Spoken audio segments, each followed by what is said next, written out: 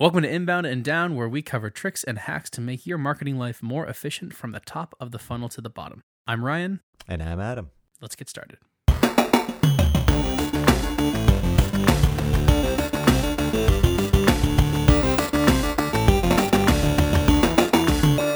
Adam, you work for yourself now. I do. You didn't always. I did. When did you make the transition? 2 years ago, I was presented with an opportunity that came in the way of getting laid off, which was interesting, and I think kind of important to go through at the time too. If nobody's been laid off, I wouldn't say to go out and get laid off, obviously, but it's interesting to it sort of tests your mettle, and it's in hindsight, it's been a good exercise to go through. You can go on the old unemployments. I had trouble with that, though. I got through like the second page of it, and I was like, I can't do this. Yeah. You're like, I could fill this out, or I could just work again. I know. Instead. I mean, not everybody has that kind of benefit, but was it an easy transition for you? I think so, because I going through my career, I always thought like starting my own business was this big thing where you had to plan it and get all these docs together and get all these business plans and PowerPoints and all this stuff together. And it wasn't like that at all. You can just start consulting with a previous employer and you're sort of off to the races, and you just sort of layer in things as you need. Like, eventually you need to find a CPA, or you need to get in touch with a lawyer, or get an LLC, and you just figure out those things as you go. And then eventually it's like, man, I need more clients. And then you figure that out. So it's been more of a sort of like a Lego building brick wall, rather than like, here's my business plan. I'm now an entrepreneur. And I went out and, I didn't go like buy a suit or anything. It's just, it's a missed opportunity. Right. If I'm honest. I have 8 black suits. Wow, that's 8 more than I had. The stitchings are all different, though. So I feel like my clothing situation has gone way down since I've been out. Yeah, we'll probably get there, too. What's your favorite pair of sweatpants to wear to work? I actually went out and bought a $90 pair of pants to work from home in, and it was the best purchase I've made. Well, as long as the butt's happy. Oh man, they're great because they don't look like sweatpants. They're kind of like yoga pants for men. They're kind of like jeggings hilarious. For men. Yeah, but they're not tight and they don't taper. They're just like somewhat grippy, but they're heavy. So you wear them outside, good in the winter. I wear them to the gym, and then I'll wear them to, my wife and I always go out to breakfast. I'll wear them to breakfast. So like you don't look like a schlub when you. Right. So, well, that's good. Fantastic purchase. Public Rec sells them, by the way. Public Rec. Well, there's the first shout out. There we go. And so what is it that you actually do? What would you say you do? Oh, yeah. So I mentioned PPC. That's what I started doing. Google AdWords, Bing Ads is where I started for a few clients. And then ever since, paid social has been taking off, so I threw my hat in the ring with that for a few clients, and now it's part of my offering. So Facebook ads, LinkedIn ads, Twitter ads, and that was a huge thing because a few of my clients at the time were like, "Would you do this for us too?" Because they literally just need someone to sit and babysit it, and I was like, "Sure, I'll figure it out."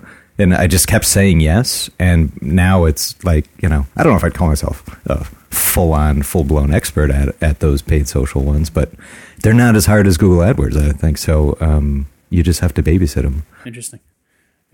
Yeah, it's funny. From the start of when I began consulting, I learned when I bought my house that there are very different types of insurance contracts. There's an exclusive contract and an exclusive contract. The inclusive ones are kind of bad news because they say, oh, well, we'll cover you if your house burns down, I guess, or if you have a gas leak.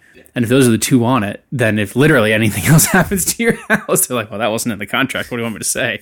The exclusion is the exact opposite. So we'll cover everything under the sun except for these 800 items, right? So, I kind of do the same thing Yeah. in my contracts, at least how it started. I say, listen, I'll do all of these things, but I either know that I'm not very good at it, or I know that it takes me so much time that it's either not worth my time or it's not worth you paying me to bother doing it. There's somebody better. That's interesting. And that I can help negotiate that with somebody else if that's what they want to do, but that I won't personally do it. Yeah, so I started the same way. I got laid off.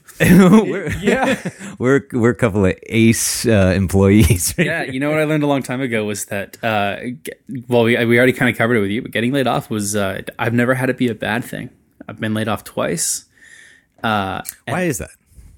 Why is it not a bad thing? Yeah, It's a great question.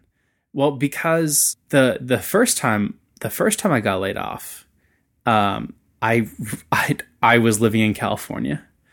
Had this awesome gig in Santa Cruz, California. Lived right near the beach, and the layoff happened because we wanted to move to Colorado to just see what Colorado was like. The company that I was with at the time was very open to having people work from anywhere, apparently except for marketing.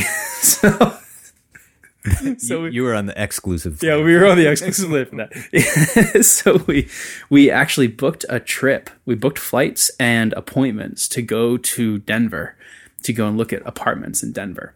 And the weekend before, we were leaving over a weekend. It was a short trip, and that like Thursday or something, I went to the CEO and I said, hey, it was a really small company. I went to the CEO and I said, hey, we're thinking about doing this. I obviously want your blessing to do it, but that's what we're thinking about.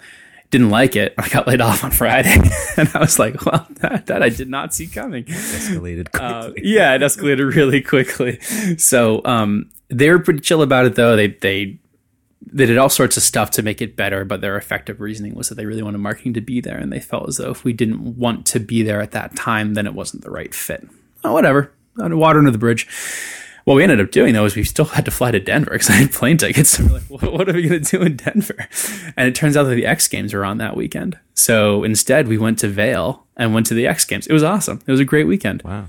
But why was it awesome? Because it kicked it, like fight or flight response comes in, and you're like, well, I can't collect unemployment and live in California because those two do not go hand in hand. And I didn't know anybody in California. Right. So my fiance at the time, now my wife, and I we hit the road. We did a road trip back to Massachusetts. You and Clark Griswold it. We did. And we lived with my parents and for 3 months and saved. I got a job right away. I had a job before we even left. I had a job driving back. That's awesome. It was really, really fortunate. Marketing's been good to me that way. I think to you too. Yeah. We really haven't had a hard time finding a role. It's a hot market right now. Yeah, it really is. But what about the second time? The second time, the company was a consulting firm, and it had a major client, and that was the client that I worked for. And they split the company in half. The client split their company in half, and they didn't renew the contract with one of those halves. So my company lost half of its revenue, like overnight. So what they did was they did a big layoff. They had 20% of the company. The company was about 130 people or so. So 25 people or so got laid off, and I got wrapped up in it. And you know what? I wasn't even that worried about it when it happened. So did you take like a few days, a week? Like no, I mean, okay, I was a little worried about it, right? Because we had a house at that point. You still have it, and still have the house. So that worked out. Okay, we're in it right now. Just don't tell the bank. No, I went to the recruiting company that I got that job from. Yeah. Because they were literally upstairs from us. And went upstairs and we're in Downtown Crossing in Boston and said, hey, this just happened. And they said, we have a couple roles for you. So you got laid off and you walked right upstairs? I walked right upstairs. And that day I had an interview. The day that I got laid off, I had an interview with a company that was like a 2-hour commute from me. So they made me an offer, and it took 72 hours to have an offer. But again, it's just, I think a degree is luck. A degree is the particular path that I've chosen. Wait, so was this the one where you went into what you're doing now right after? Yeah. Okay. So this is the springboard to that. Yeah. Okay. So we got right into it, and they made me a full-time offer, and I said I wasn't willing to make the commute. And considering it was so fast after the layoff happened, I was like, why would I take the first thing that comes to me if it's not the right thing? You need to let it simmer and or marinate. Yeah, so I said no, but I said I consult. And so it started getting paid to consult through a recruiter. So there was an immediate 50% cut off the top of the salary. I didn't even know at the time. And that's how it started. I never looked back, and I kind of liked it. So I thought, well, maybe I'll go try to find another client. Yeah. And my focus is in marketing automation and a lot of strategy around marketing automation. Why should certain people get certain emails at certain times? It's a simple question, but it's pretty difficult to answer. It sounds so niche, like who would need somebody like that? But now that marketing automation is everywhere, every company has a marketing automation problem that they need someone for. Yeah, and some ways that you wouldn't necessarily think about it, like marketing automation tools now are so advanced that they're tracking you from the moment that you land on a website, whether they know who you are or not, because they know from your IP address. So, marketing automation platforms the second that you land on a website, your IP is now tracked. And anytime that you come back to the site with the same IP address, that is all tracked. Every page that you look at, every thing that you almost download but don't download, the amount of time that you spend on each page, that's all of that is tracked. And then when you convert on a form, which is the ultimate goal, obviously, all of that information that existed to an IP address now gets bundled up under Adam. We now know that your name's Adam. And we can do an awful lot with that.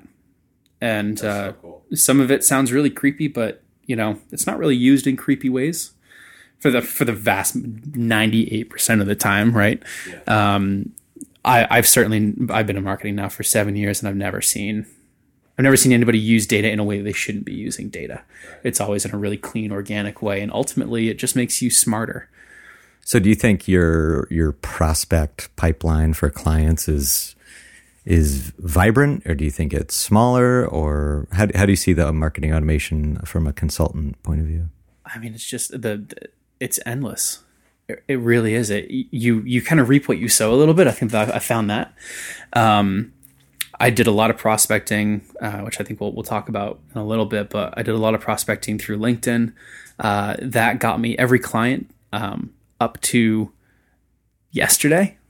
Literally yesterday, that got me every single client. So yesterday I signed a client, and I actually, it was a great deal, and I signed it through completing their contact us form. What are the odds of that happening? Had a recruiter call me for a job, and they were like, I think that this isn't going to work. They want a full-time person. I ended up just reaching out to the company individually. So their marketing team thought you were an MQL, and you totally botched their numbers. Yeah. Their marketing team might not be super happy with me. So I just want to, before I forget, because I have a very forgetful mind, so I just want to jump back for a sec to when I got laid off too. Sorry, yeah. I don't want to bogart the conversation. But so for me, when I got laid off, I literally did nothing for 2 weeks. That's right. I remember that. I walked around my town with my dog, and it was kind of like Zoolander after he loses the walk-off, and he's like, "Who are you?" I was seriously like, what should I do? And I sort of just like, I went through times of like being depressed, being down myself, but being energized. It was just really sort of a roller coaster.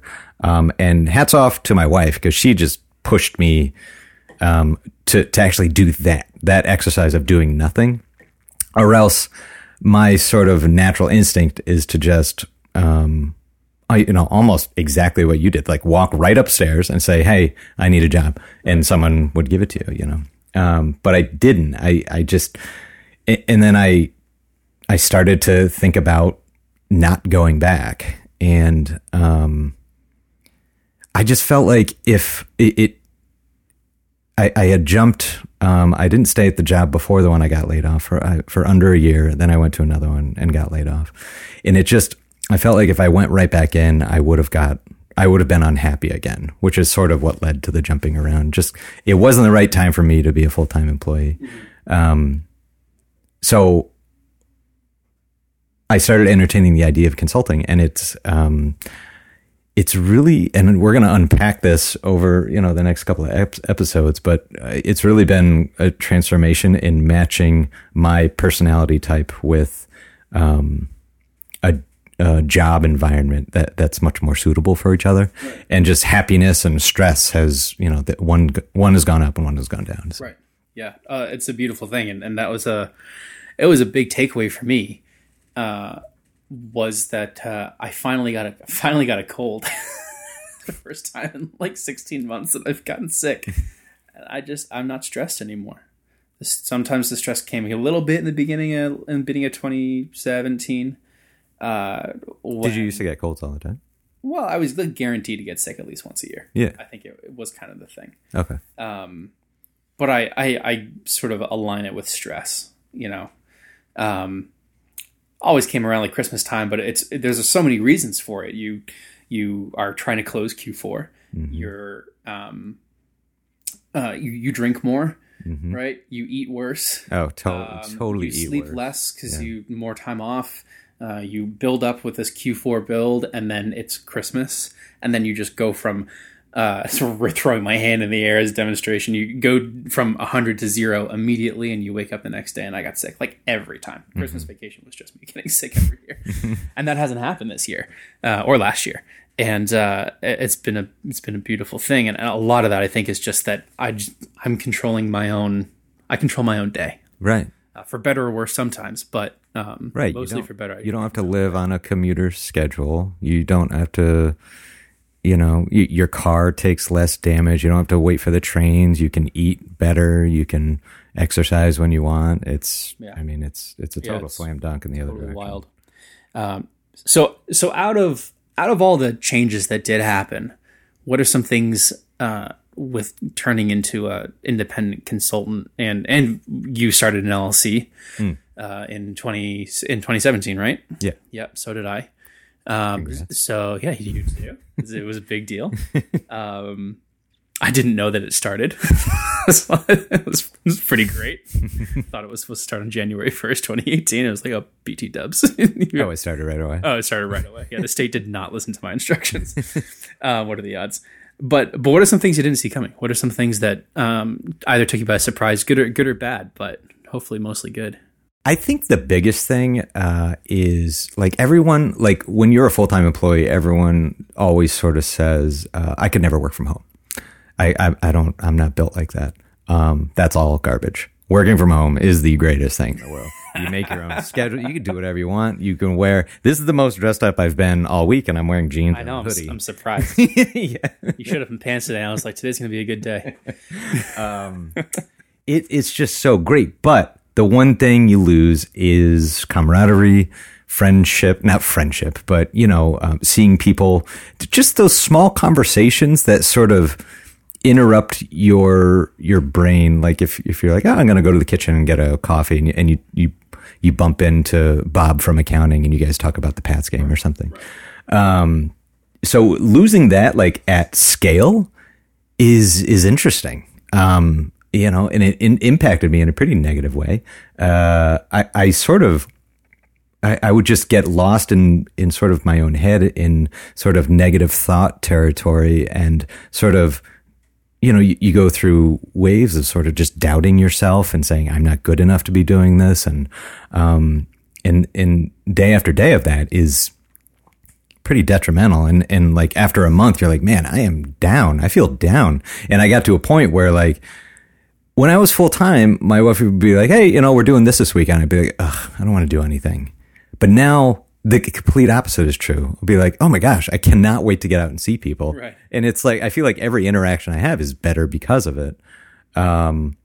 So, I went through this time when I was, not having the day-to-day interaction, getting somewhat lonely. And, but once I sort of realized that was happening, I was able to game it and optimize it. Sometimes when you're in the position where your life is changing at a relatively slow rate or things are happening and they're happening alongside you as you're moving, that it's very difficult to recognize that those things are happening. And I think that it's a skill for somebody to be able to say, I see people can certainly see that things are not going right, but to recognize what those problems are and then make changes to it, I think that it's a skill. Yeah, I think like self-awareness was a huge realization during all of this.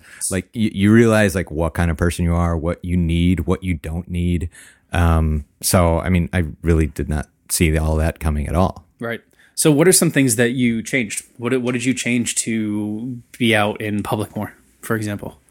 Right. So I mean, I think this trend is, kind of growing across the United States. A lot of more people working from home and being consultants and starting their own thing. And there's this explosion of little work spaces. And, well, you and I went and tried one out called Work Bar. That was a loaded question of mine. Yeah.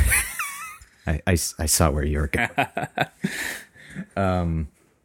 And you know what? Like going and doing that once a week, it sort of scratches you where you itch, with the whole sort of, talking to Bob from accounting at the water cooler. Like you go there and there's people there they're all doing the same thing. And I was actually surprised about how much people wanted to network and like exchange business cards and curious what you do. Cause I've been to a few down in Boston before and it's just full of like the typical millennials who heads down, headphones in, not talking to anyone. I was like, okay, I'll do the same.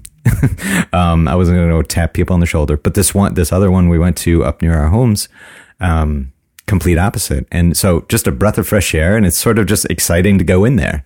And they have, nice little networking events after. And last night, you and I had a happy hour.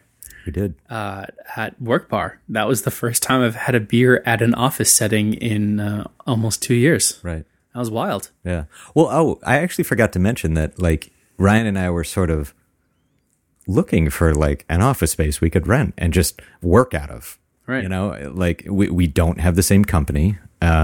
So we do completely different things. We're both in marketing, but we also rely on each other a little bit. Right. Don't yeah. we? Yeah. No, and I totally, you and a few other people are the people, those are the people I rely on week to week to sort of keep me sane. There's certain people that from each job that I've had that I stay in touch with, and those are the true friends. Yeah. Well, Work Bar has been great for me too. I really enjoyed it. It's been awesome. And all my takeaways are your takeaways, to be honest. I think that I feel like you're so much more social there than I am. I think that's who you are in general. You're much more outgoing. I'm more introverted, I feel like. Do you agree? I think that I just really miss the social interaction. Right. I really miss it. Which leads to me calling Adam about like, hey, I need paid numbers for last week, or we're doing this because you run a report for me. By the way, while I have you, I have a 45-minute story for you. For better or worse. But and that kind of quenches some of that thirst, which I think is really nice. So take me through some of the things. So you flipped the switch, you started working from home. You already have this cool office. Like what tripped you up? Or I mean, how was your experience? Was it different than mine? Was it about the same? Like how did it affect you? Well, I don't mean to recap too much, but when I got laid off, it was like November 15th.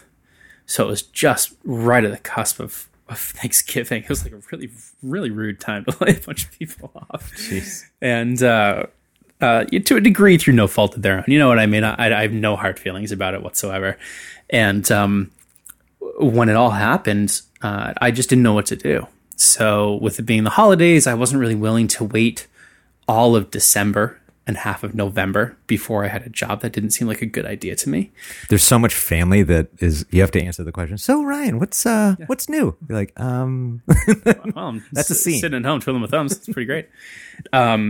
So that was part of it. The consulting thing was honestly, at first, I had no intention of consulting.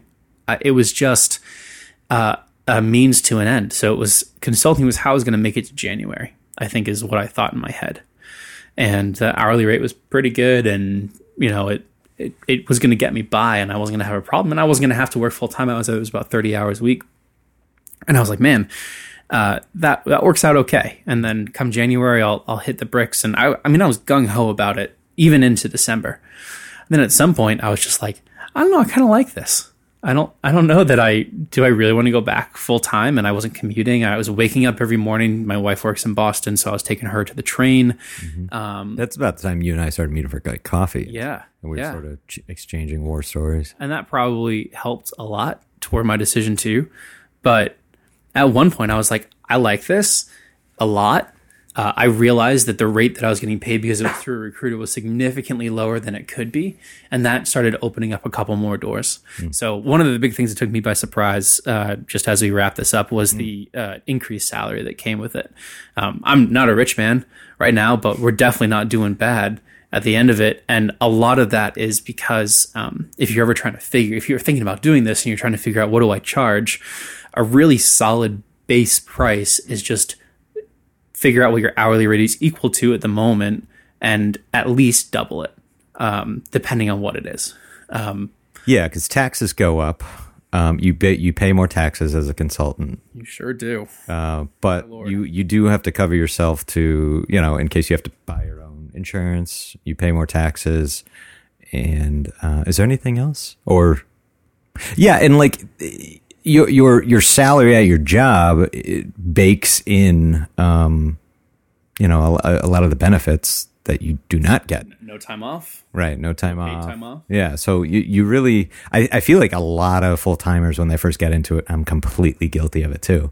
They get in, they're like, oh, I don't want to offend anyone. And it's like, after you do it for like 6 months, you're like, nope, this is what I charge because this is what I'm worth. Yeah. It's hard to, and I vividly remember going through this. Like, I can't charge that. That's ridiculous. Yeah, Who's going to pay that? Too mean. Except when you figure out that a company is paying you 60, 70, 80K a year, whatever. And then on top of that, they're paying 30K a year for you to have health insurance and the benefits and your long-term disability and your short-term disability. That adds up to a lot. Your 401k, they're paying for your office space, right? They're paying, if you work in Boston and you're commuting to Boston, the vast majority of software companies at least pay for your commute effectively, more or less, right? That all adds up a lot. And they don't pay any of that stuff, and the contracts that I sign, I just signed one last night. Company is not responsible for literally any of those things.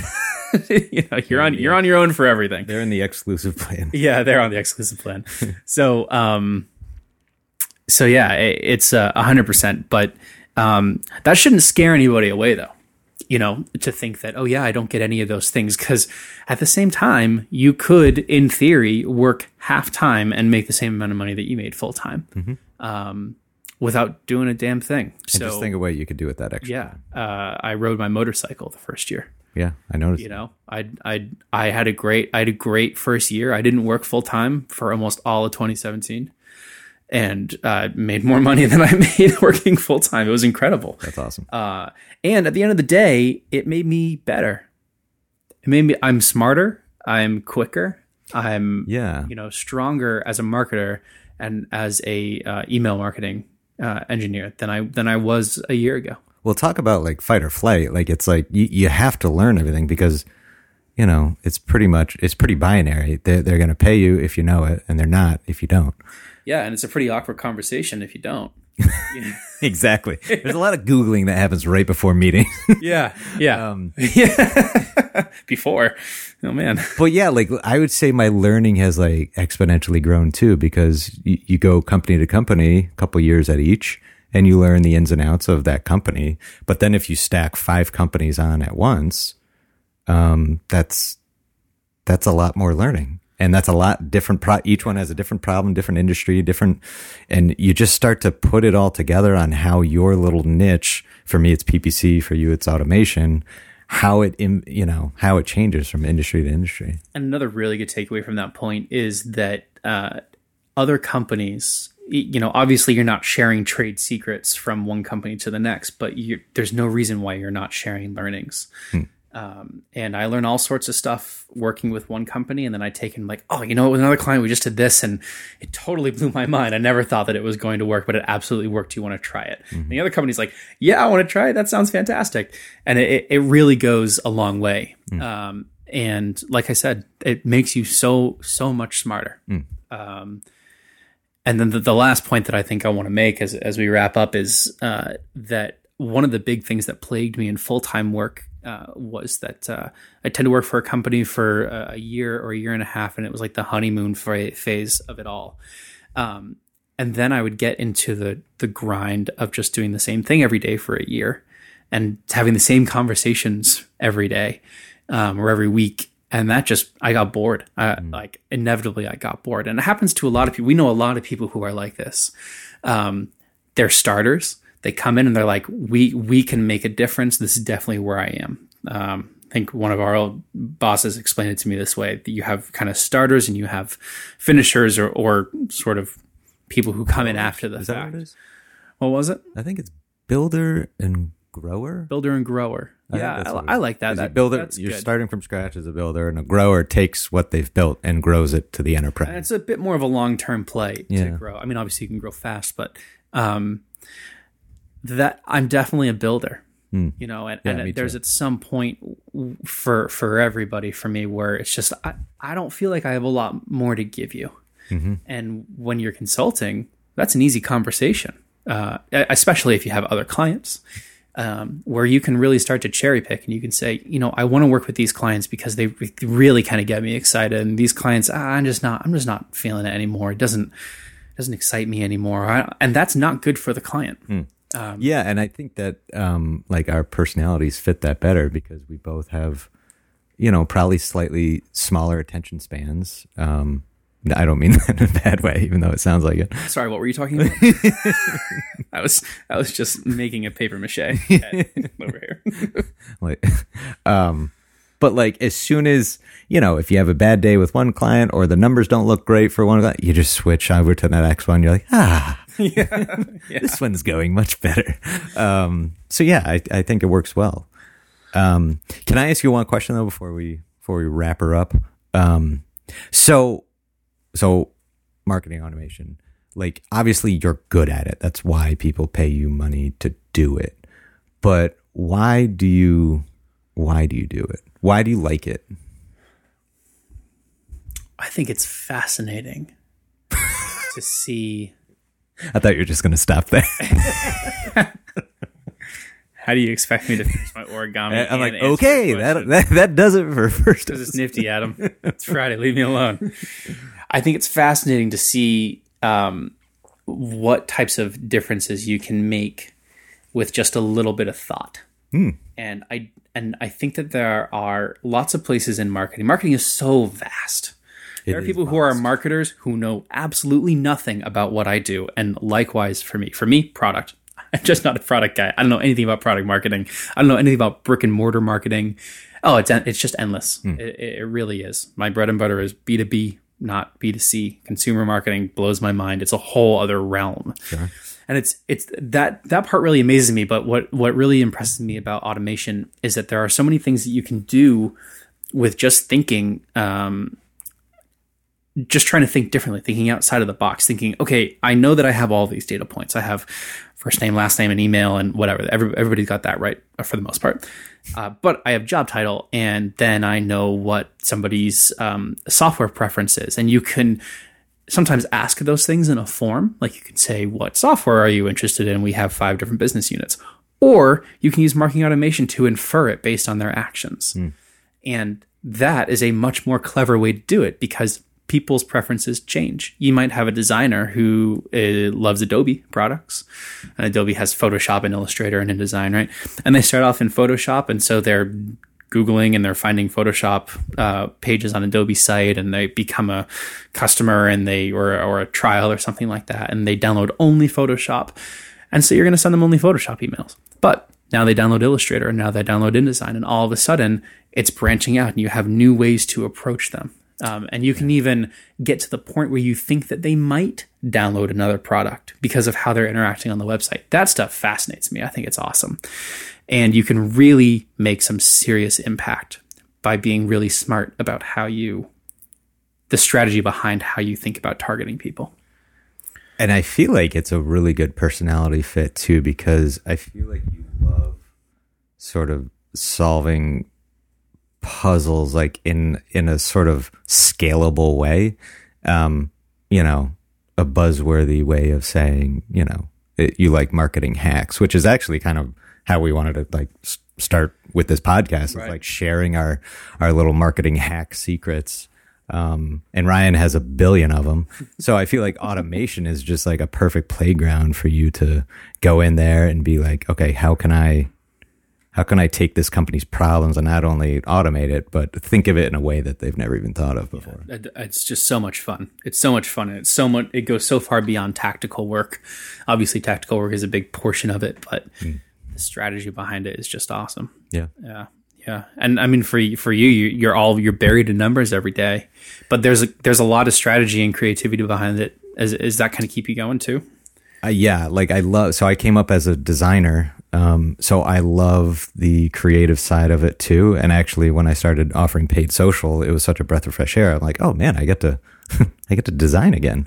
Kind of fun. Because I love numbers and I love the metrics, behind marketing, but, I also love to just sit and design, you know, creative for, you know, a couple hours and just get out of the numbers for a sec. So PPC gives you a great playground to do both those things. I think that this is actually a really great way to wrap up because it's a bit of a hack that you taught me, actually. Oh boy. But both of us now use. I know a lot of the time for your paid creative, you end up going with a designer. We have a few shared clients and they have designers. But you also start typically somewhere else. What's the site that you found that helps you? Oh, Canva. Yeah, Canva is awesome. If you're out on your own doing paid, or you're just a designer in general, it's all web based, and it's free to a point. It's a freemium thing. You can buy. It's pretty free though. Yeah. Oh, it's really free. Yeah. Like I haven't had to come close to paying. If you want to buy like stock images or stock illustrations, then you pay for those. But I'm in the process of bringing my first hire on, which is my wife, Kelly. And, you know, as soon as that happened, I invited her to my Canva board, and it just makes creating ads like super scalable because every ad that you've done in the past is in the same file, and you just bring their brand collateral from ad to ad, and you can create ads so fast. But at the same point, they have great templates, and I can't say enough about it. I remember the day I discovered it, I was like, right. Hey, with the Canva, and it's free. So super fun hack for designers. But even if you're not a designer, the templates get you there, and you can totally fake it. Right. I mean, you can literally say, I want the background to be either this color or this fade or whatever, or this picture, and you can upload your own picture, and then you can say, great, and crap, I got to add text to it. How do I do that? And then you go to the text section and it says, would you like it to look rustic or would you like it to be modernized? And you just click it and it imports it into the ad and everything is done. I think you can also add branding colors and fonts so that everything matches up to the branding. Yeah, you can add, you know, the hexadecimal colors and all that stuff, so your branding is right on. But just want to mention one more thing is that you can select. So if you're doing a Facebook ad, they have a template called Facebook ad, and it's already built to spec. That's kind of complicated, Adam. I don't know. the first when I started thinking about offering Facebook, I was like, then I have to get Photoshop so I can size all my files and Illustrator. But these are already sized; they're good to go. Like I don't have one piece of pay design software on my computer. It's all done through Canva or, you know, Preview on Mac. And the only other thing that I have to add to that, because I started using it too, I use it for blog images for my company's website. And as I write blog articles, I want snazzy pictures. And what I want to do is get when it pops up on Twitter, I want it to have an image for the blog article, but also the text of the title of the blog article in the image. So that's cool. I found a site called Pexels, PEXELS. It's like .com. Is it a workout site too? It's like pixels, but Paxels. So a Valley Girl must have made it or something. I'm not sure. That's the only reason I can see is called Pexels. But it's a community of photographers who, for some reason or another, have decided that they are willing to give away their excellent photography without license or attribution. Unsplash is the one I use. Oh, interesting. Pexels. I'll have to check that out. I love it. And you can do things like search for company and like little keywords, just like you would with Shutterstock or something. Yeah, and it's all attribution free, and you don't get stock photo man in there. You definitely don't know, because they're real photos that people have taken. So they build up these communities. It's incredible. Highly recommended. Well, with that, let's wrap it up. But this has been great, and I'm looking forward to talking about surviving in the workplace next week. That's episode 2. Yeah, let's hope that we make it there. All right. See you later.